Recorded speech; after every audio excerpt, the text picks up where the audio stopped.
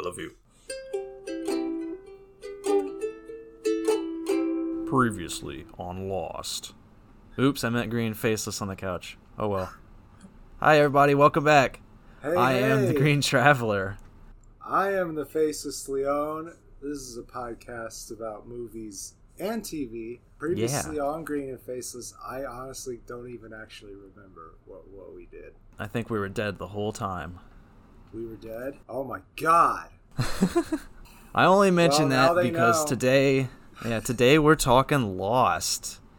A huge show back in the mid-2000s, 2004 to 2010. Aired on ABC. Went through a shit ton of reruns. Pissed a lot of people off because of that. So many unanswered questions. Everybody was freaking out, not knowing what was going on. The writer's strike happened. There's a history here. There's a lot to go into. And we're going to go into that today. Some of it. Not all of it. I'm not totally knowledgeable about Lost. I'm mostly opinionated about Lost. Yeah. Same here. I gotta say, I did not look into much of the background stuff at all when I was refreshing myself. So I think we've mentioned before on the show that each of us have watched this show on numerous occasions. Yeah, I have shown, I think, 4 people this show and watched it new each time with them. Also, I watched it once by myself and once with my family, so I think I'm on six total viewings of this. Wow. Yeah, I think I did 3, if not 4. I don't think just 3 though. I will say it's one of my favorite shows of all time, easily. Yeah. But I don't know if it warrants being watched 5 or 6 times. Yeah, I'm not so sure about that either. I think that there's definitely cause to watch it a second time, because you get to watch them set the shit up that is constantly happening to these people. Yeah. I easily think I could have watched it. And I can still watch it. I have no issues about rewatching it. But, I feel like if I had spread them apart a lot more than I did, it would have been much, I'd feel less opinionated about the film and just enjoy it as much as I do. Because that's the weird part about it, is while I do have some strong opinions about the film, I wholeheartedly love it. It's, easily, as I said, it's easily one of my favorites. But yeah, there's a lot of shit that happens throughout it. Yes. It's a roller coaster of weirdness. Yeah. And to a certain extent, that should be every show, I feel like. Yeah. I feel like every show, even if it's just okay, it gets really bad at this point, and you could skip a few episodes. Every show should make you feel like, oh shit, what's going to happen next, to a certain extent. But this definitely cashes in on that effect. Yeah, they'll set up questions season 1 that you won't find an answer out until season 6, or season 6, the epilogue, which isn't technically part of it, but it's a tiny little short episode that came after everything that answered a few of the unanswered questions that people were still bitching about. Oh man, have I not watched this?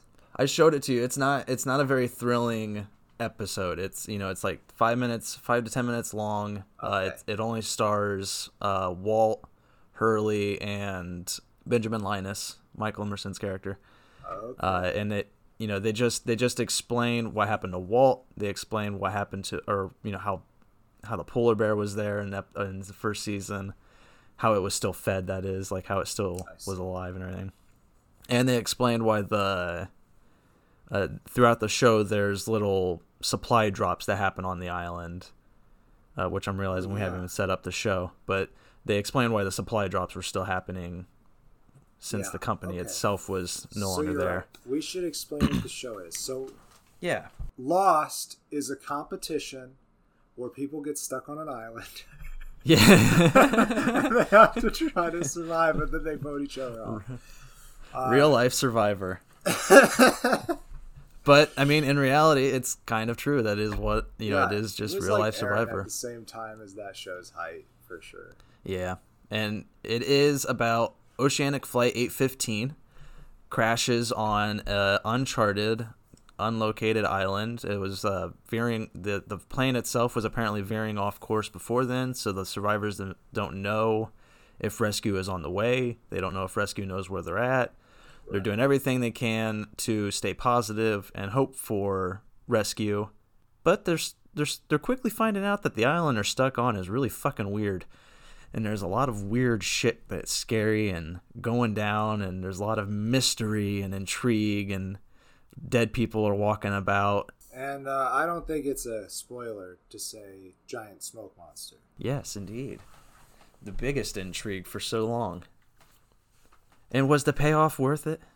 I liked it. I liked it. I liked it initially. There's issues I have with it. Okay. But the show itself, there are, I think, 47 survivors, something like that, on the plane. Yeah. And it focuses on like the main 18 of them. So huge fucking cast.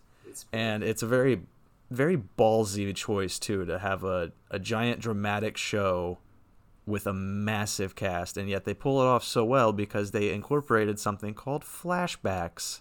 Yes. Where they take a single episode to focus on one character's story, and they do this throughout the first, 4 seasons? I think they did flashbacks for 3 seasons and then flash forwards for 2 seasons. And then they're goofy little flash sideways for the final season. I think you are right. But yeah, at any rate, Lost, I do think the 47 passengers, I do think that does become a problem later on in the show.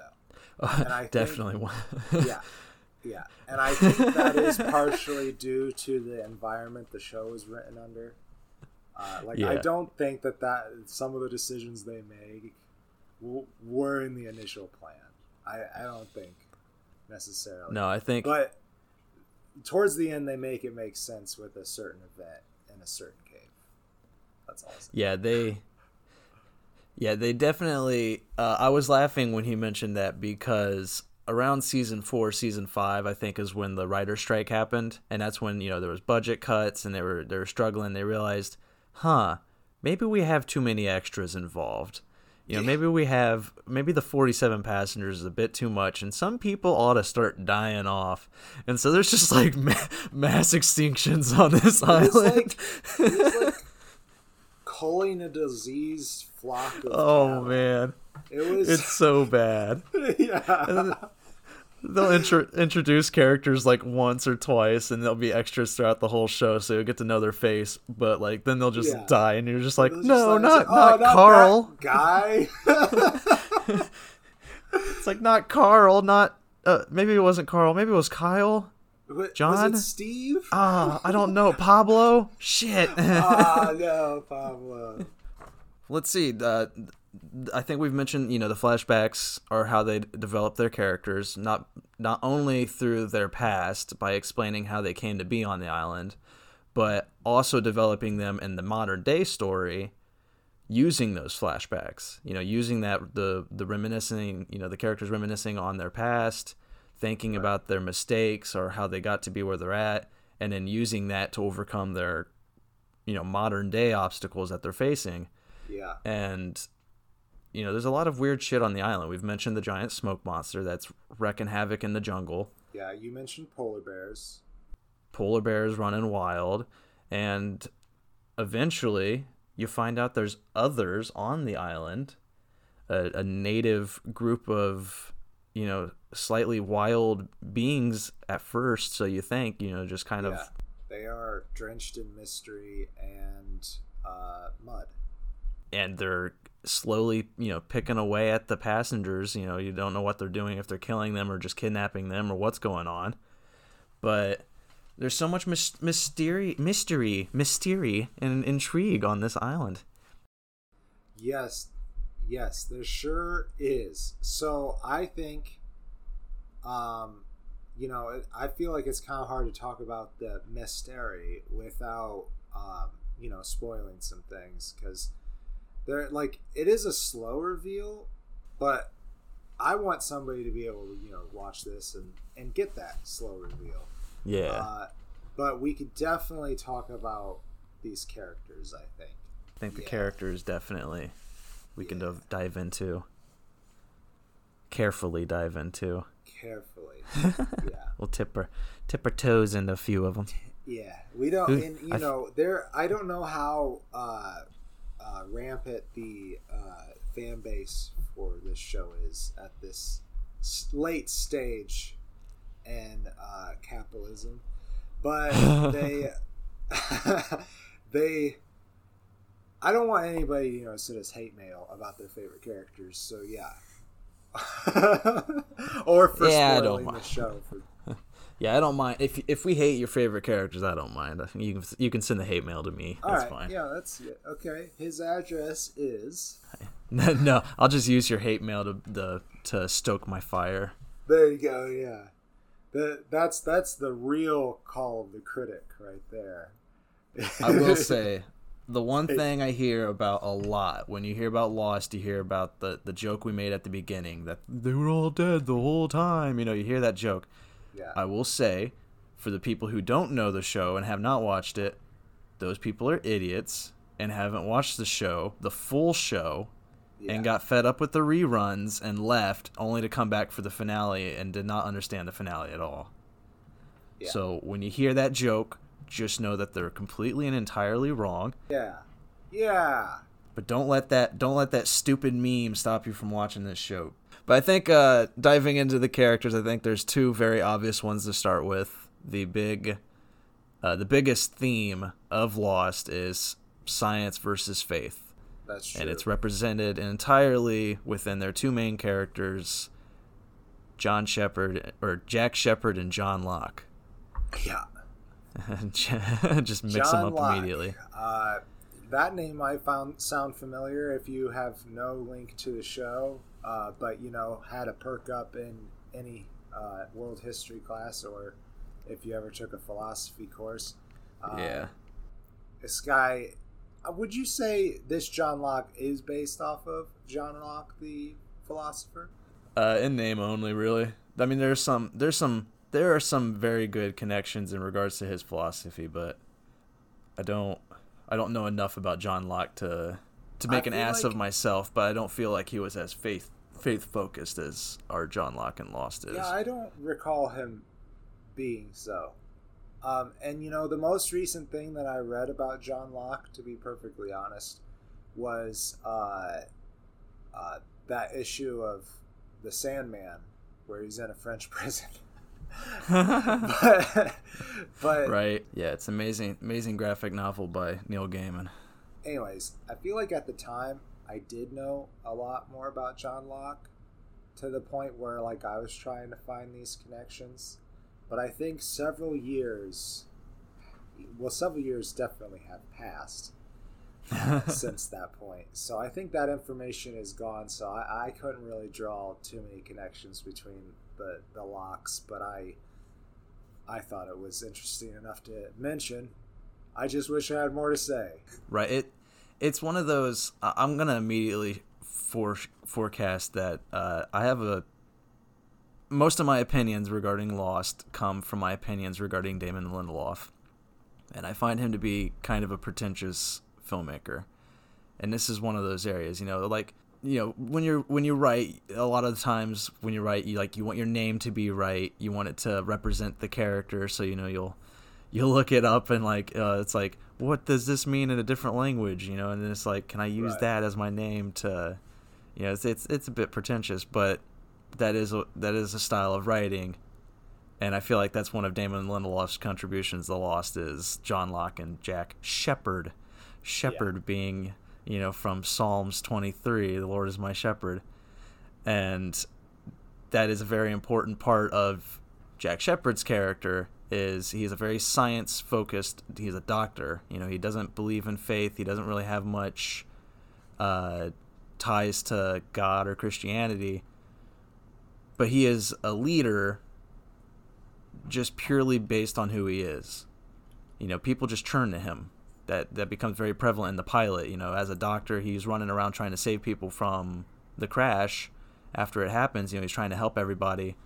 And because of just being a doctor and doing what he knew what to do, people immediately just kind of made him the de facto leader. Yeah.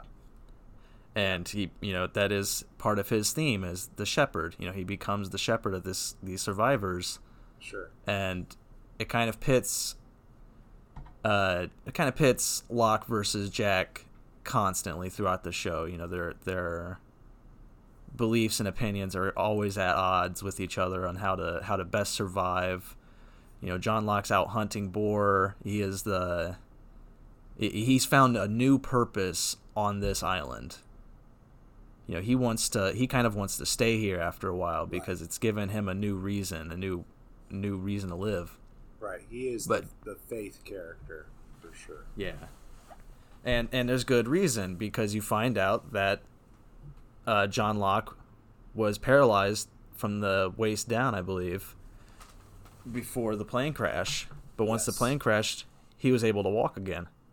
He could move his feet, and he got back up and started hunting and started running and started doing everything. There's something about this island.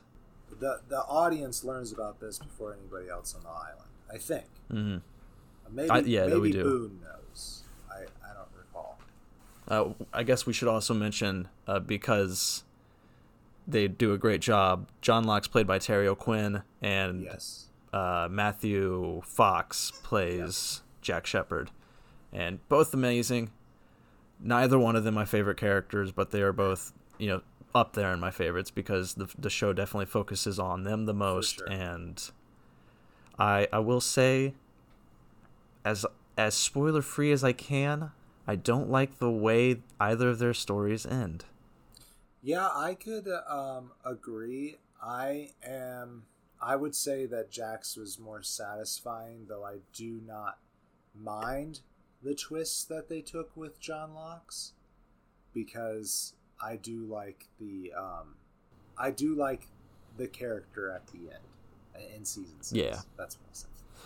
Yeah, I do like where the story goes, definitely.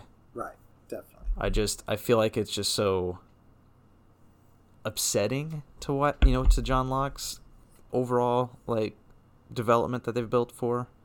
It makes sense. We'll get into it. We'll dive into it. I'm getting too much into two characters. We got so many more to go. I mean, like you said, they are the main focus, even though there is a lot of focus on these other characters. Their rivalry, that I don't think we quite mentioned that either, is that they do rival for leadership eventually. Yeah. I don't think that's really necessarily John's interest at the beginning of the series, but it definitely shifts there pretty quickly. Just because I looked it up while we were talking, John Locke was known for his letters concerning tolerance, which he wrote after Europe was under a lot of religious wars, and so he was pro-tolerance. So that's kind of cool. Yeah. If he was religious himself, probably. I could not find.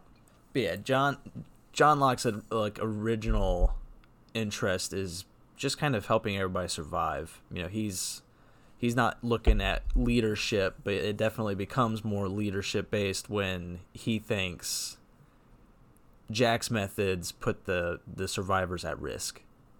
Yeah. And so it kind of becomes who's right, who's wrong. It's just politics, politics among 40 some people on a small island. So it's like Lord of the Flies. If you've read Lord of the Flies, this is the adult version of it. It is kind of interesting how you transplant people from society. They're going to bring society with them. It won't be the same society, but and I feel like that's kind of just how civilization works. Yeah, it's like a cancer, man. Like a cancer. That's what humanity is. Yeah, that's what we are. We're kind of just like a cancer. And where we go, we enforce our societal laws. And it mutates as it goes. So, yeah, let's move on to other characters. Who is your favorite character? I mean, I assume John and Jack are not your favorite. Go for favorite right away, man. Okay, so I would say that this probably wouldn't be the first picks for a lot of people, but together I love their story, and that is Sun and Jin. I was really hoping you would go there next. You were hoping I'd go there next?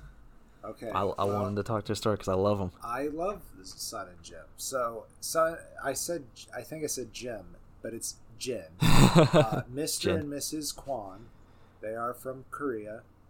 And she is the daughter of a big bad businessman, bully mafia guy. I don't know. And he works for him. And that's a big part of their story. Their flashback stories. And I had to reach behind me to find that word. We were just talking about it. But anyways, they met when they were pretty young. They are from two different parts of the society. Her, the upper echelon, and he was the son of a fisherman. Mm-hmm. But they ended up getting together. After a while, though, things turned bad because he is stressed. That's what I'll say. I think it's okay to say why he was stressed. Sure. His daddy-in-law made him do some bad things.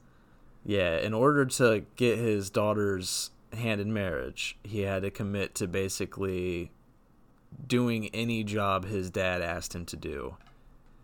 And his dad had a much darker side than just Korean businessman. Yes, definitely. He was his father-in-law's messenger, and the letters he sent were printed in fists. We'll say that. Yeah, there's a good way to put it. It gets fucked up sometimes, but anyways, Jin becomes a very angry person because of this, and he starts to resent Sun because he does these horrible things for her, even though he still loves her very much.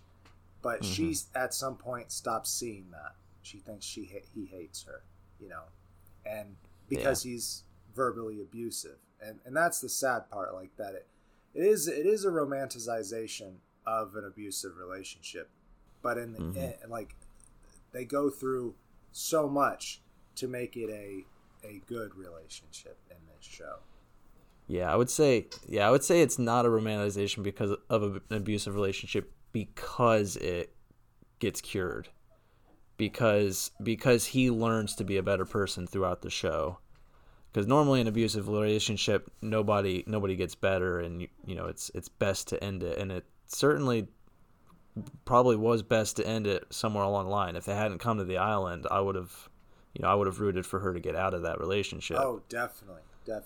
And Sun does stick up for herself. In fact, before they get to the island, she had a plan to get out. Yeah, I don't know. Once they got away from society, Jin was able to, to not be as controlling. He was able to actually see his actions and realize, he didn't like his actions. So once they were kind of freed from the bond that they had with her father, right? He was able to open up and just become a beautiful human being, which he is by the end. He is definitely my favorite character. He's so noble and willing to sacrifice for Sun. It's good. And eventually, not even just Sun. Like eventually, he's willing to sacrifice anything for all of his friends. That's right. Yeah, the island was good for him. So I feel like there's a lot more to say about Sun too.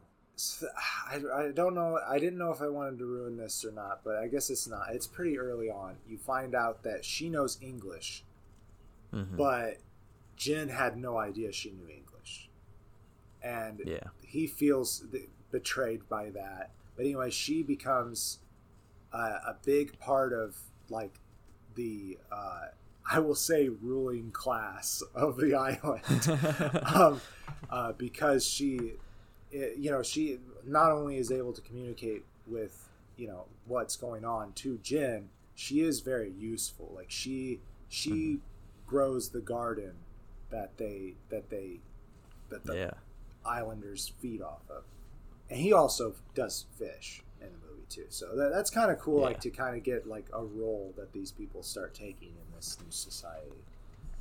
Yeah, there's you mentioned the ruling class, and it's kind of like a joke among the extras of the show, because they mentioned that there's a hierarchy that goes on. Jack and his people get to know everything that's going on first before anyone else does. Mm-hmm. And it's hilarious when it's mentioned, but as you just mentioned, also the hierarchy, the people who the main characters, they had roles, they had things they did that were integral to the community. Everybody else just kind of lounged around and read books and didn't really do anything. I'm sure they did some things off screen that weren't important to the plot, but yes, definitely Sawyer was just sitting around reading books. Well, he's the one I want to talk about next. Because he's my favorite character. Sawyer is my favorite character, played by Josh Holloway. We should mention also Sun Hwa Kwon. Sun is played by Yoonjin Kim, and Jin Soo Kwon is played by Daniel Dae Kim. Daniel Dae Kim has been in the new Hawaii Five-0 remake. Hawaii Five-0, I don't think that ran very long, but I never watched it, honestly. But him being in it was kind of a draw. I watched an episode just because of him. So, moving on to Sawyer, my favorite character, played by Josh Holloway, who's slowly getting more famous outside of Lost. Yeah, he was in a Mission Impossible movie for like 5 minutes, and then he got killed. But he is the character who, in real life, I would hate. He's an asshole. He's a con man. He's a hick. He has a nickname for everybody. He's very rude to everybody, very distrusting, constantly causing chaos, and absolutely bringing all the fun to the island and the Great Pod. He's always shirtless, and he's a ripped, handsome man. So he's just such a wonderful character, and he's my favorite character because he has the best story, in my opinion. Because he goes... Yeah, everybody else kind of goes from being in a bad place to developing to be a better person. He goes from being complete shit to being the best, nicest, kindest character on the island. Like he is until season 6, sadly. Yeah. But his development is wonderful because there's a moment later on in the show where he literally sacrifices his chance to get off the island so other people can. Yeah. And that speaks to his development as a character because he is so selfish at the beginning. He's hoarding medicine, he's hoarding books, he's hoarding everything. And then by the end, everybody's coming to him for advice and for help because he becomes a leader. He finds himself like everybody else. At the end of the show, he probably is my favorite. He definitely just changed so much. Like I said, I really like Jin at the end of the series too.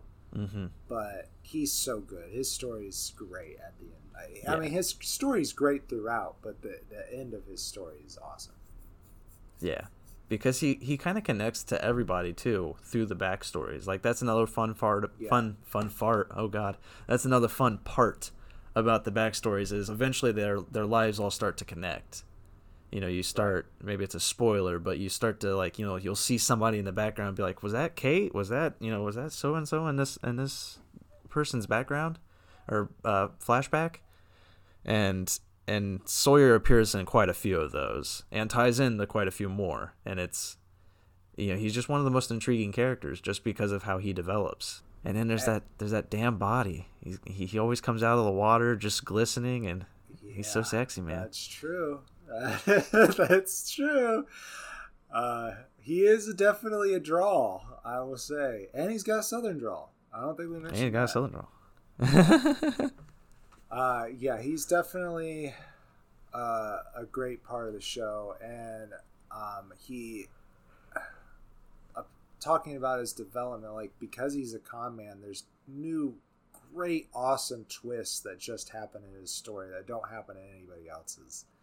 Like, just because in his previous life he could be anybody. Another character that's kind of like that is Kate Austen. Evangeline Lilly. She definitely is very famous outside of the Hobbit movies. Yeah, that Hobbit movie. That's it. That was the one. That's the one right there. She also plays the Wasp. Oh, that's right. That is right. Yeah, I do actually love her as the Wasp. I think she's really amazing as the Wasp.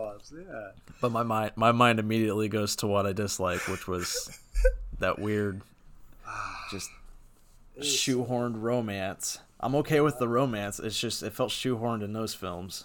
It did. It did feel shoehorned in that film, and she could have been a fun character if they just left that part out of it.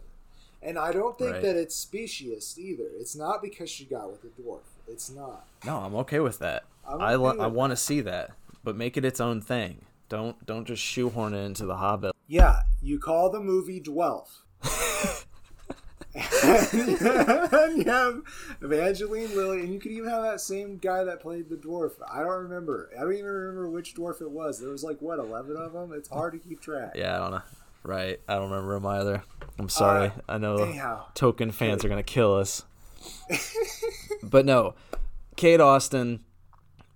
I think this is one of the biggest problems with the whole show, is their handling of the female characters. I love Sun, but of that couple, they gave Jen the better stories. They focused on Jen more. They focused on her a lot, which is great, and she has some amazing stories. But I feel like near the end of the show, they kind of just forgot what to do with their female characters. They didn't know where to go with them after a while. I agree. And I think it's most prevalent with Kate Austen. Yeah, and she kind of, her focus just shifts so much throughout the show too, what it is she's trying to do. She shifts from being selfless to shellfish. She shifts. That's right, people. On the scale of selfishness, back and forth throughout the show, and it just kind of speaks to her life before she got to the island. She's a fugitive. She's always been on the run, always just tried to survive, and it's a good. I like her backstory a lot. Yeah. Her the reason she's a fugitive is a morally gray area that you can argue whether what she did was right or not. Obviously, I would say it wasn't, but given the circumstances, maybe she found herself with no other option. So I'm willing to give her the benefit of the doubt because she is, I would say, a good person. Yeah. She doesn't intend harm. Harm just happens around her. That's true. Well, she intends harm the one time. The initial. Yeah. And then it just started a curse where everybody around her just gets hurt. Yeah. That's kind of how it happens. And, and the reason why they get hurt is because she is on the run.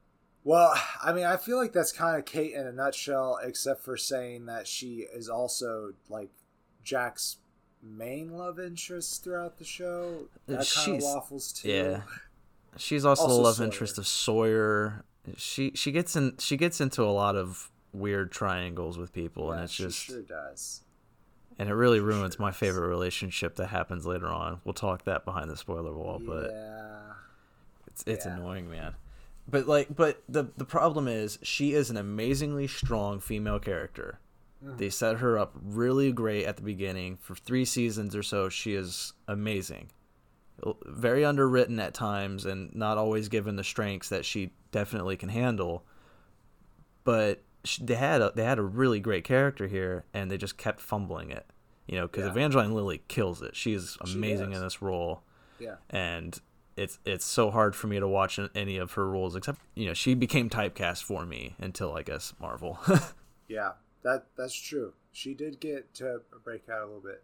So I think since you mentioned how the show treats their female cast, let's talk about Claire Littleton. Oh yes, she's extremely important in the beginning of the show, and then just at the end just drops off pretty much. Yeah, they do really fast too. I don't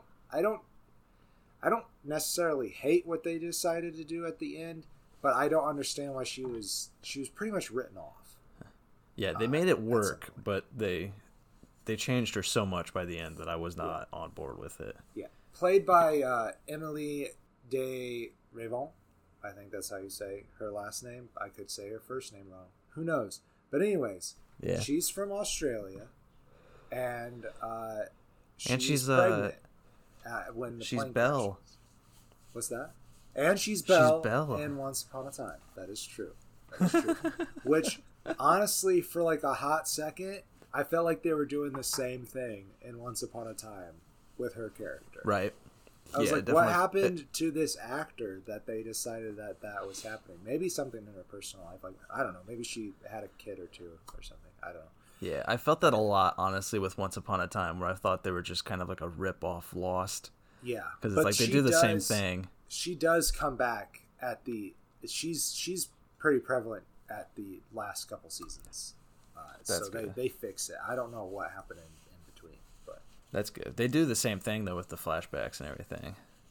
Like, yeah, they do. Not that Lost. They do. Not that Lost was the first to do that, but Lost Sure. made it a more common trope among television shows to realize they can develop characters at a different timeline. Right. Yeah. It works. Is the thing. Like it has a risk of becoming cliche, but I think right now it still can work because, like you said, you can have a large class of people and be able to focus on them. Yeah, but there's not.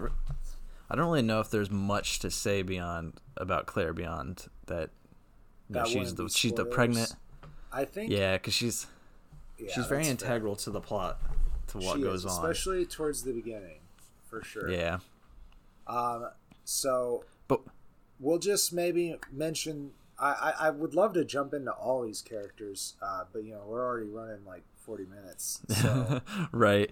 I think there's let me see how many more there are that I'm interested in, that I want to specifically talk of. I would love to talk about all of them. I think there's 4 more specific that I would like to talk about. All right, let's do it. All right, what are First, I think it's important because I remember your wife saying this was her favorite character is Saeed. I love Saeed. Yeah, played by Naveen Andrews. I mentioned this so many times whenever I watch this, I would love to see him play Jesus Christ. Yeah, I think he would make a great Jesus Christ, I think. Yeah. Just because of his performance in Lost. Like, he just reminded me of what I think Jesus would look like, and I'm just like, yeah, that guy right there. He definitely has the hair. I think he still has the hair, so it would work. Right. It might, at this point, have a touch of gray, but I'd still love it. That's still be all for it, yeah.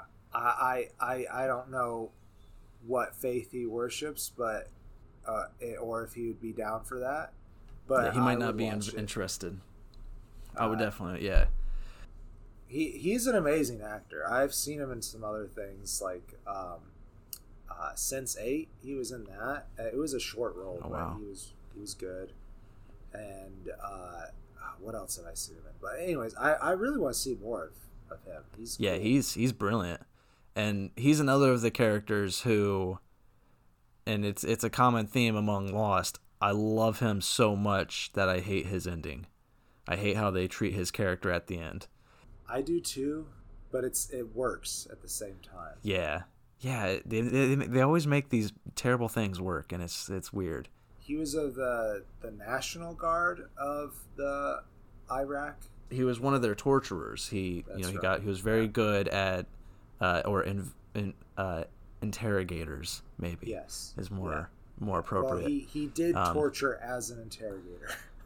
Yeah, and not to just to state, every country has tortured. It's terrible and it's horrible, and that becomes part of his story is how he copes with the things he's done. And when he comes to the island, he's one of the few characters who's not given a chance to rediscover himself, because he's kind of pushed back into his old ways pretty early on. They kind of turn to him to work information out of people, or to become the investigator, the interrogator character. And it's beautiful how they tell his story, and then it's sad also how they end his story, because there's so much there, but he doesn't get the chance to just rediscover himself, to be somebody new. Yeah. And at the beginning, he still was one of my favorite characters, and even though he starts going back into his old ways rather quickly, as you said, I still saw him as a more caring character than Sawyer. Oh yeah, yes, yeah, and those two kind of foiled each other really well. I feel like at the beginning, if we're gonna use D&D terms, Sawyer's like chaotic neutral, and I would say Saeed is maybe lawful neutral, if not. Yeah. Yeah. I'd say lawful neutral is good. He's definitely not evil. No. Yeah. Well, not until season 6. Not until. Moving on from Saeed, another character I think is super important to talk about is Hugo Reyes, Hurley, played amazingly by Jorge Garcia. Everybody loves Hurley. That's even a title of like 2 episodes, I believe. Yeah, I think you're right. He's the most wonderful character on the island. He is the kind-hearted, lovable individual. He doesn't, it's hard to make him mad, but people do rely on him a little too much at times. Right. And, he's suffering on the island because he is the heaviest individual on the island. He is, I think, well over 300 pounds, probably pushing 400. It's you're stranded on the island. You have no food. You're drinking coconut milk and eating whatever you can get your hands on. So he's struggling, but he never lets it wear on him, on his mentality. He's always this happy guy. Yeah, things around people at any rate. He definitely has some horrible mental breaks, I would say. Yes. That he recovers from and becomes a stronger person because of them, which was just another part of his story, is that he did spend quite a bit of time in a mental institution in the real world. Yeah, I guess. He's haunted by bad luck, like that. You're right. He has some horrible mental issues that happen, and I love the way the show focuses on them because he's never sick. It never portrays him as being sick. Yeah. He is.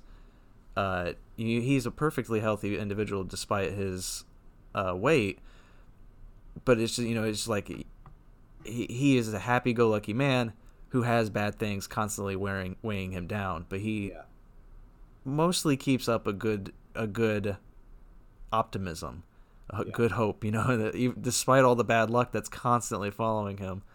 But I think there's not much development to his character because he starts off as a good person just with bad luck. Sure. I think he does become much more confident. Yeah. Yes. He definitely grows. That's important. Yeah. And also, he learns how to stick up for himself too. Mm-hmm. I love Hurley. I do. He grows into leadership. I feel like I've said that most of these characters are one of my favorites. Right. But that's the beauty of this show. That's the beauty of the show.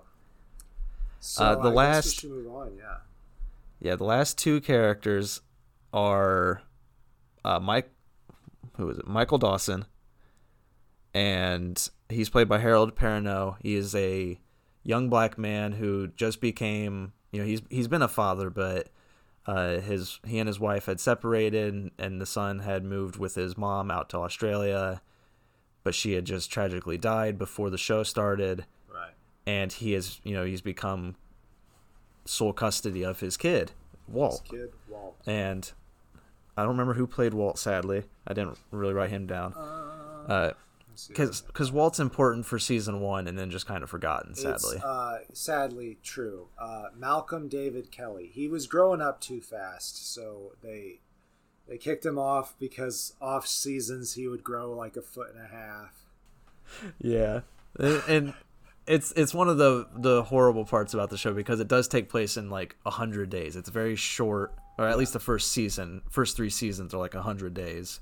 Right. And like you said, Walt was hitting puberty and growing up. It was like, oh shit, fast. What do we do? What the fuck do we do? And Michael Dawson he's a beautiful character for a solid amount of the show. Again, horribly written near the end. Yeah, I do not like what they did to his character. It's tragic. Beautiful character. I just wanted to mention him up front. The other one is a little spoilery, but I have to mention him. It's Benjamin Linus. Yeah. He is my second favorite character throughout the entire show, played by Michael Emerson, he went on to play, he was in Person of Interest alongside the guy who played Jesus Christ in Passion of the Christ, Jim Cavanaugh, something like that. I don't know. That's probably wrong. But Michael Emerson is an amazing actor. And Ben Linus is the most manipulative and mysterious character in the entire show. You rarely know what's going on in his mind. And he's fucking brilliant. Like, he is so good. One of the greatest villains in the series, and I guess anti-hero after a while. After a while. I really like his ending. His ending is good. One of the few characters whose endings I love. Yeah, it is very good ending. He's definitely one of the strongest characters in the latter episodes, for sure. Mm-hmm. There's so many characters, guys. I know. So it's so hard. But the one character who probably is my favorite above all others, who is also, I can't talk much about his storyline, but Richard Alpert. He's awesome. Yeah. He constantly shows up. Does he start showing up in the first season? I think he shows up before Ben does. Yeah, I think he does show up before Ben. Yeah, it's really hard to talk about his storyline, but he's Eyeshadow Man. Yeah, he's Eyeshadow Man, but he doesn't actually wear eyeshadow. No, he actually has a defect. Yeah, he actually is wearing foundation to cover up some of his dark eye nonsense. It's interesting. I don't know what his. I think it's a defect that makes his eyebrows like very or eyelashes very dark. Yeah, something like that. He does not need to wear eyeshadow because he has dark eyes. But everybody thought he was the entire time, and he had to come out and be like, "No, guys." I did too. But anyways, he's an amazing actor. I've seen him in a few things. I know that he was in Bates Motel. Oh yeah, that's right. I just want to talk about him too. He's great, but we can't really talk about him. Yeah, I know. We just bored everybody. Well, mostly me too. Probably we just bored everybody for 50 minutes about Cast. Well, you know what? We have very little time. We talked enough about what the show was about, and I feel like they got to know what the show was about by us talking about the characters.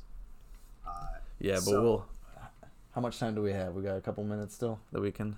We got tops 20 minutes. Okay, so let's just peek behind the spoiler wall just a little bit and briefly go through the movie for just a few minutes. Yeah, I think obviously before we drop the curtain, we recommend going to see this show if you haven't already. It's again one of our favorites. I want to explain a little bit behind the wall. Things that we were saying up front. But yeah, definitely recommend. We gotta do that. It is hard to not actually talk about this show while we're talking about this show. And yeah, go see the fucking movie. The show. We both been calling it a movie. Yeah, it is a TV show, and I think it's available on a lot of different streaming services. So please go watch it. Aloha, couch potatoes. Sorry we talked forever about characters and so little about the story. We'll kind of do the same thing behind the spoiler wall. And if you want to skip that, go to hour 1 minute 3. Thank you.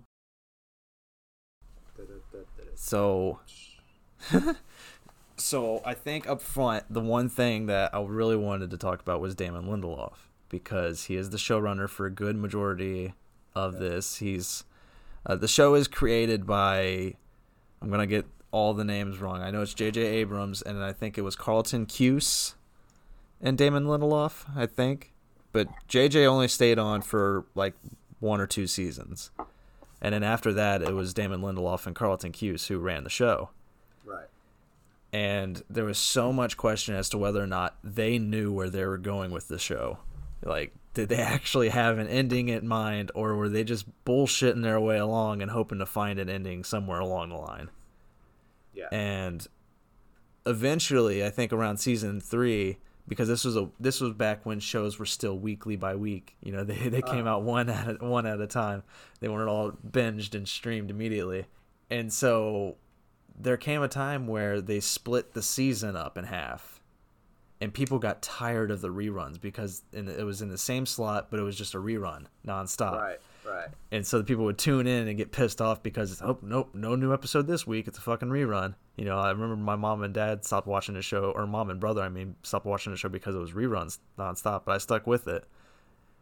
And, you know, it brought up the question whether or not they knew what they were doing because, right. You know, it's just they were losing viewership really fast.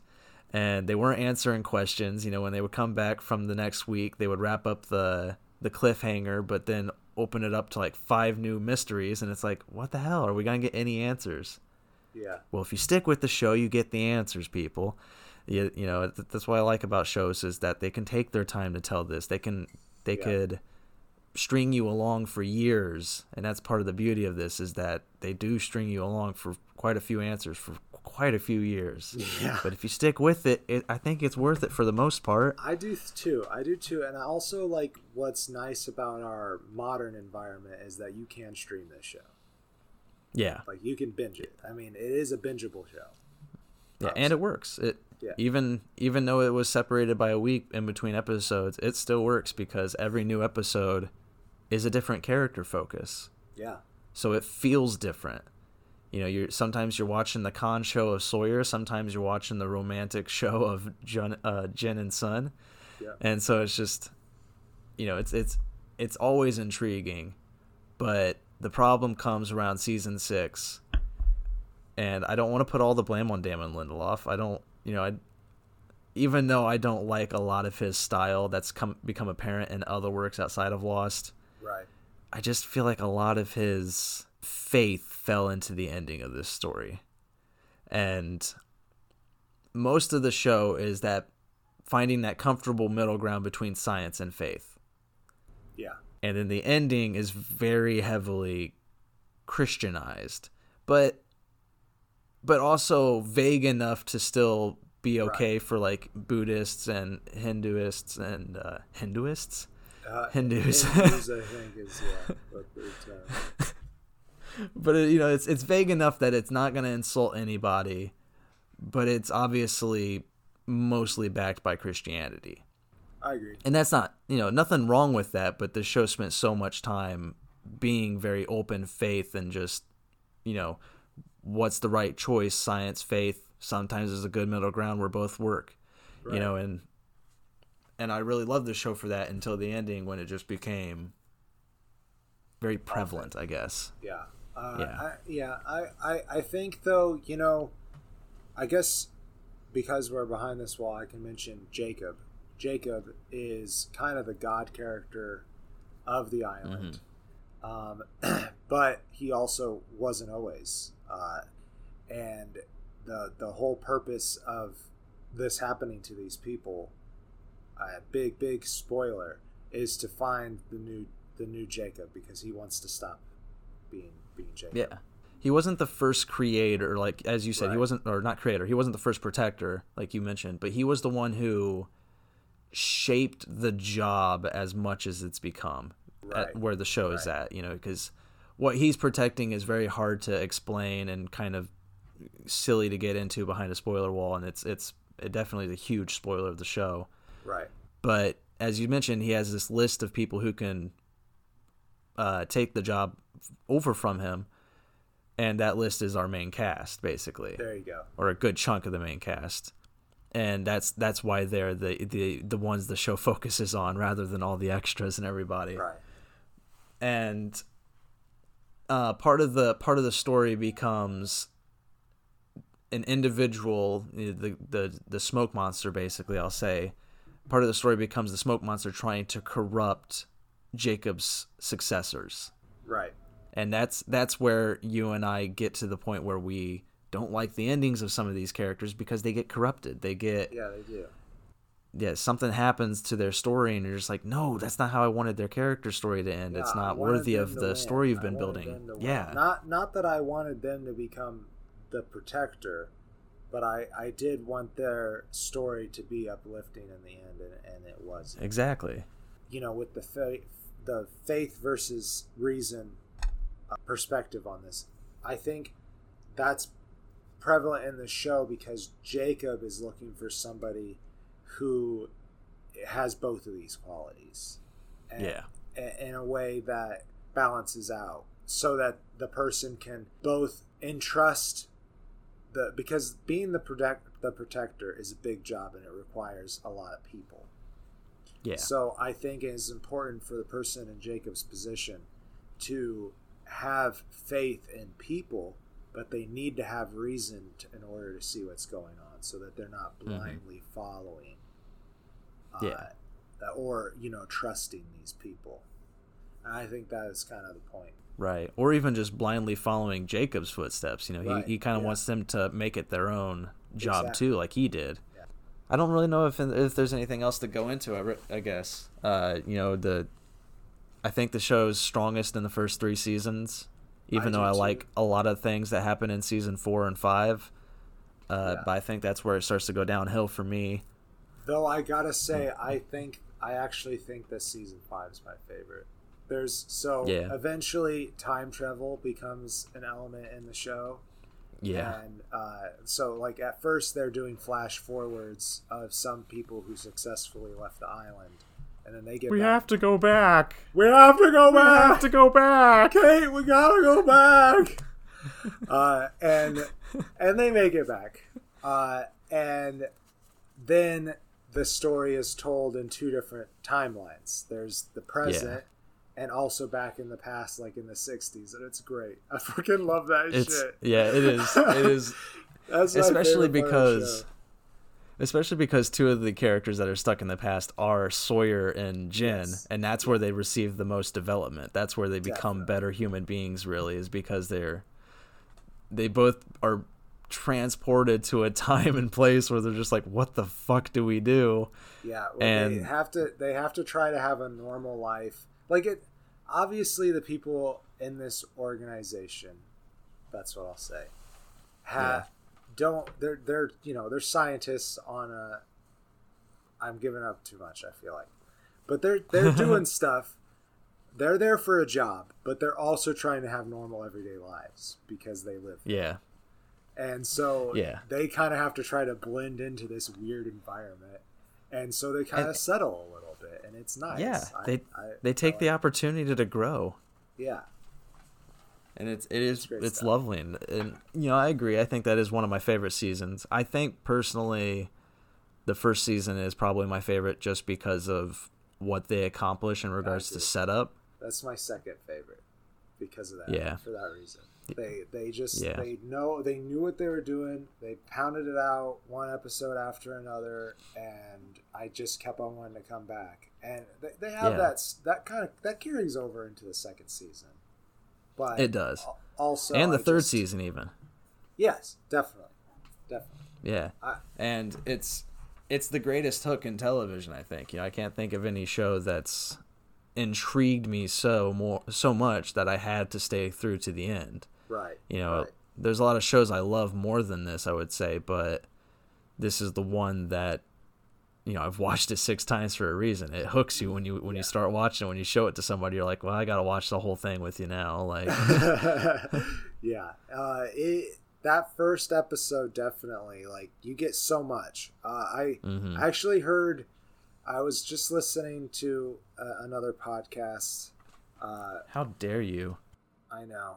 They weren't even talking about Lost. It was since I'm going to talk about them, I should say it was Fat Man Beyond, and it was Mark Bernardin, and he was saying that in Lost, right away you get at the end of the episode, anyways. Obviously, they crashed on a plane, but there's polar bears and there's a smoke monster. And I remember what he was talking about now. He was talking about WandaVision, how there wasn't very much revealed in those first couple episodes, which that's a discussion for another time for us. Yeah, but I think that's all right. Yeah. I think shows can tell their stories at complete different speeds, and I think I agree. Yeah. I had no problem with WandaVision with that. But this show, there's so much more to talk about, man. There's so much more to talk about. I want to talk about all of it, but I do want to mention some other characters that I really enjoyed their performance, like Mr. Echo. Oh yeah. Adewale Abaje. I'm sorry. Oh no, he's a hyphenated name, so I definitely got your name wrong. I'm sorry, sir. Echo is a great character, though. Yeah, he's a really interesting character, and I like the kind of behind-the-scenes story of him because his story ended very abruptly. I don't know how much I want to get into his story, but like I guess at some point the actor was like, I don't want to do this character anymore, and left. Yeah. Which I understand because again, just like with the women characters, the black characters they're underwritten. You know, they get the worst focus. You know, Michael and Walt kind of just written off and turned into villains. Mr. Echo kind of just written off after a while. Yeah, it was an odd ending, but his ride up to that point was really good. Yeah, it was. He was becoming a very unique and interesting character. Definitely. Like, I think this story was just starting to get stale enough that they needed something like Mr. Echo to keep it going. Mm-hmm. But then they get a Powell. lot more of Richard. They get a lot more of Richard and Ben, and then Juliet. We didn't talk about Juliet. She's very important to the show. Yeah. Actually, I think we should talk about Juliet because I mentioned before the spoiler wall that Kate destroys a relationship, and that's right. Juliet and Sawyer. When Sawyer goes back in time, he becomes he falls in love basically with Juliet, who also is transported back in time with them. When they're all just trying to, as you said, try to live these normal lives, and Juliet and Sawyer take that opportunity to live that normal life together. They sure do. And it becomes something so strong. She pulls out every good thing in Sawyer. She makes him the best possible person he can be. And then Kate comes back in. Yeah, fucks all. And she has to just step in there and be like, "I'm Kate. I'm underwritten, and they've made me obsessed with you for whatever reason. So here I am." And another weird thing is that, and in the start of Juliet's storyline, she was into Jack. Like, they did the same thing with her as they did with Kate. That's not original at all. I don't know. That part kind of did piss me off. That they, like, I was totally fine with like them, the storyline of them being like, okay, here's this new character, Juliet, and she's also a doctor, and she's into Jack. Jack's into her, and then Kate and Sawyer become a more solidified thing. But no, they did a stupid thing and switched that all around. But I do love Juliet and Sawyer. Yeah, but you know who's to blame? Damon Lindelof. I guarantee it. Probably not. I actually don't know. I'm very opinionated against Damon Lindelof, so it might not be his decision. But I'm going to put the blame on him. So, hey, you mentioned Nikki and Paolo. Do you want to drop the curtain and then talk about Nikki and Paolo? I think I'm also realizing one other character we didn't talk about, so maybe we should drop the curtain and Charlie. We haven't mentioned Charlie at all. No, we haven't mentioned Charlie at all. So are we dropping the curtain then? Yeah, let's just say the curtain's been dropped already, and we're just now talking about a redundant thing they already know. Yeah, okay, gotcha. But Charlie's a heroin addicted guitarist and famous rock star, and also a hobbit. Yeah, Mary Addock. He's good in this too. Completely he different is. Character. I have to say, that just shows his range. And I love his development of going from crazy drug addict to just crazy person. It's really fun. And I root for his character at first, but there comes a moment where I'm just like, and I don't really know when that moment is, but there comes a moment where I just start rooting against Charlie. Yeah. But then his ending is very good. Yeah, he gets a heroic ending. And we appreciate that. And I think it happened early enough in the show, so yeah, don't go into this thinking your favorite Tolkien character is throughout this show because he's not. But you know, I think we should end on who else is not throughout the show, and that's Nikki and Paolo, the two greatest characters they ever created. Best. Yeah. So that leads us to our favorite episode. Is it just titled Nikki and Paolo? No, that would be hilarious. It's titled Expose. Expose. Okay, that's right. Nikki and Paolo, they are secretly international diamond thieves. Oh my. They had some diamonds on them on the plane, so they're trying to keep that from everybody. It's a big, big part of the show. Bastards. It's huge. So huge. In reality, it was a initiative by Damon Lindelof to introduce new characters that was met with supreme disdain by the audience. So many people hated Nikki and Paolo. They were just like supporting members for. Up. They just showed up. They weren't even on the show. Like, they were not extras before this. No. Yeah, and then they just became like important characters tagging along everywhere but not really contributing anything. And finally, the show had hiatus, went on hiatus for like 6 months or something. And when they came back, they decided, you know what? Fuck Nikki and Paolo. We're going to make an episode about them and then just be done with them. They're gone. And their ending is magnificent. It is hilarious. It's horrible. And never mentioned again.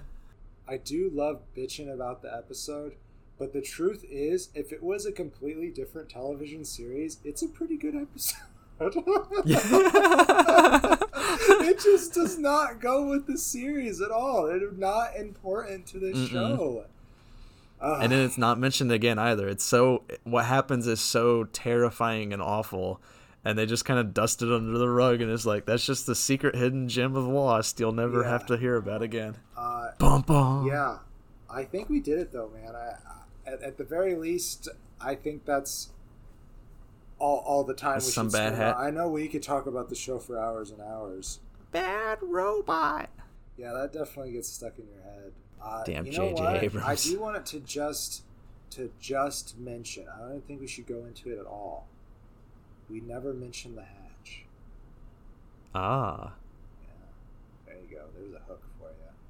I'm the Green Traveler. I'm the Faceless Leone. Hope you enjoyed. Safe travels, and good night. Green and Faceless on the Couch is a proud production of FictionWorks 19.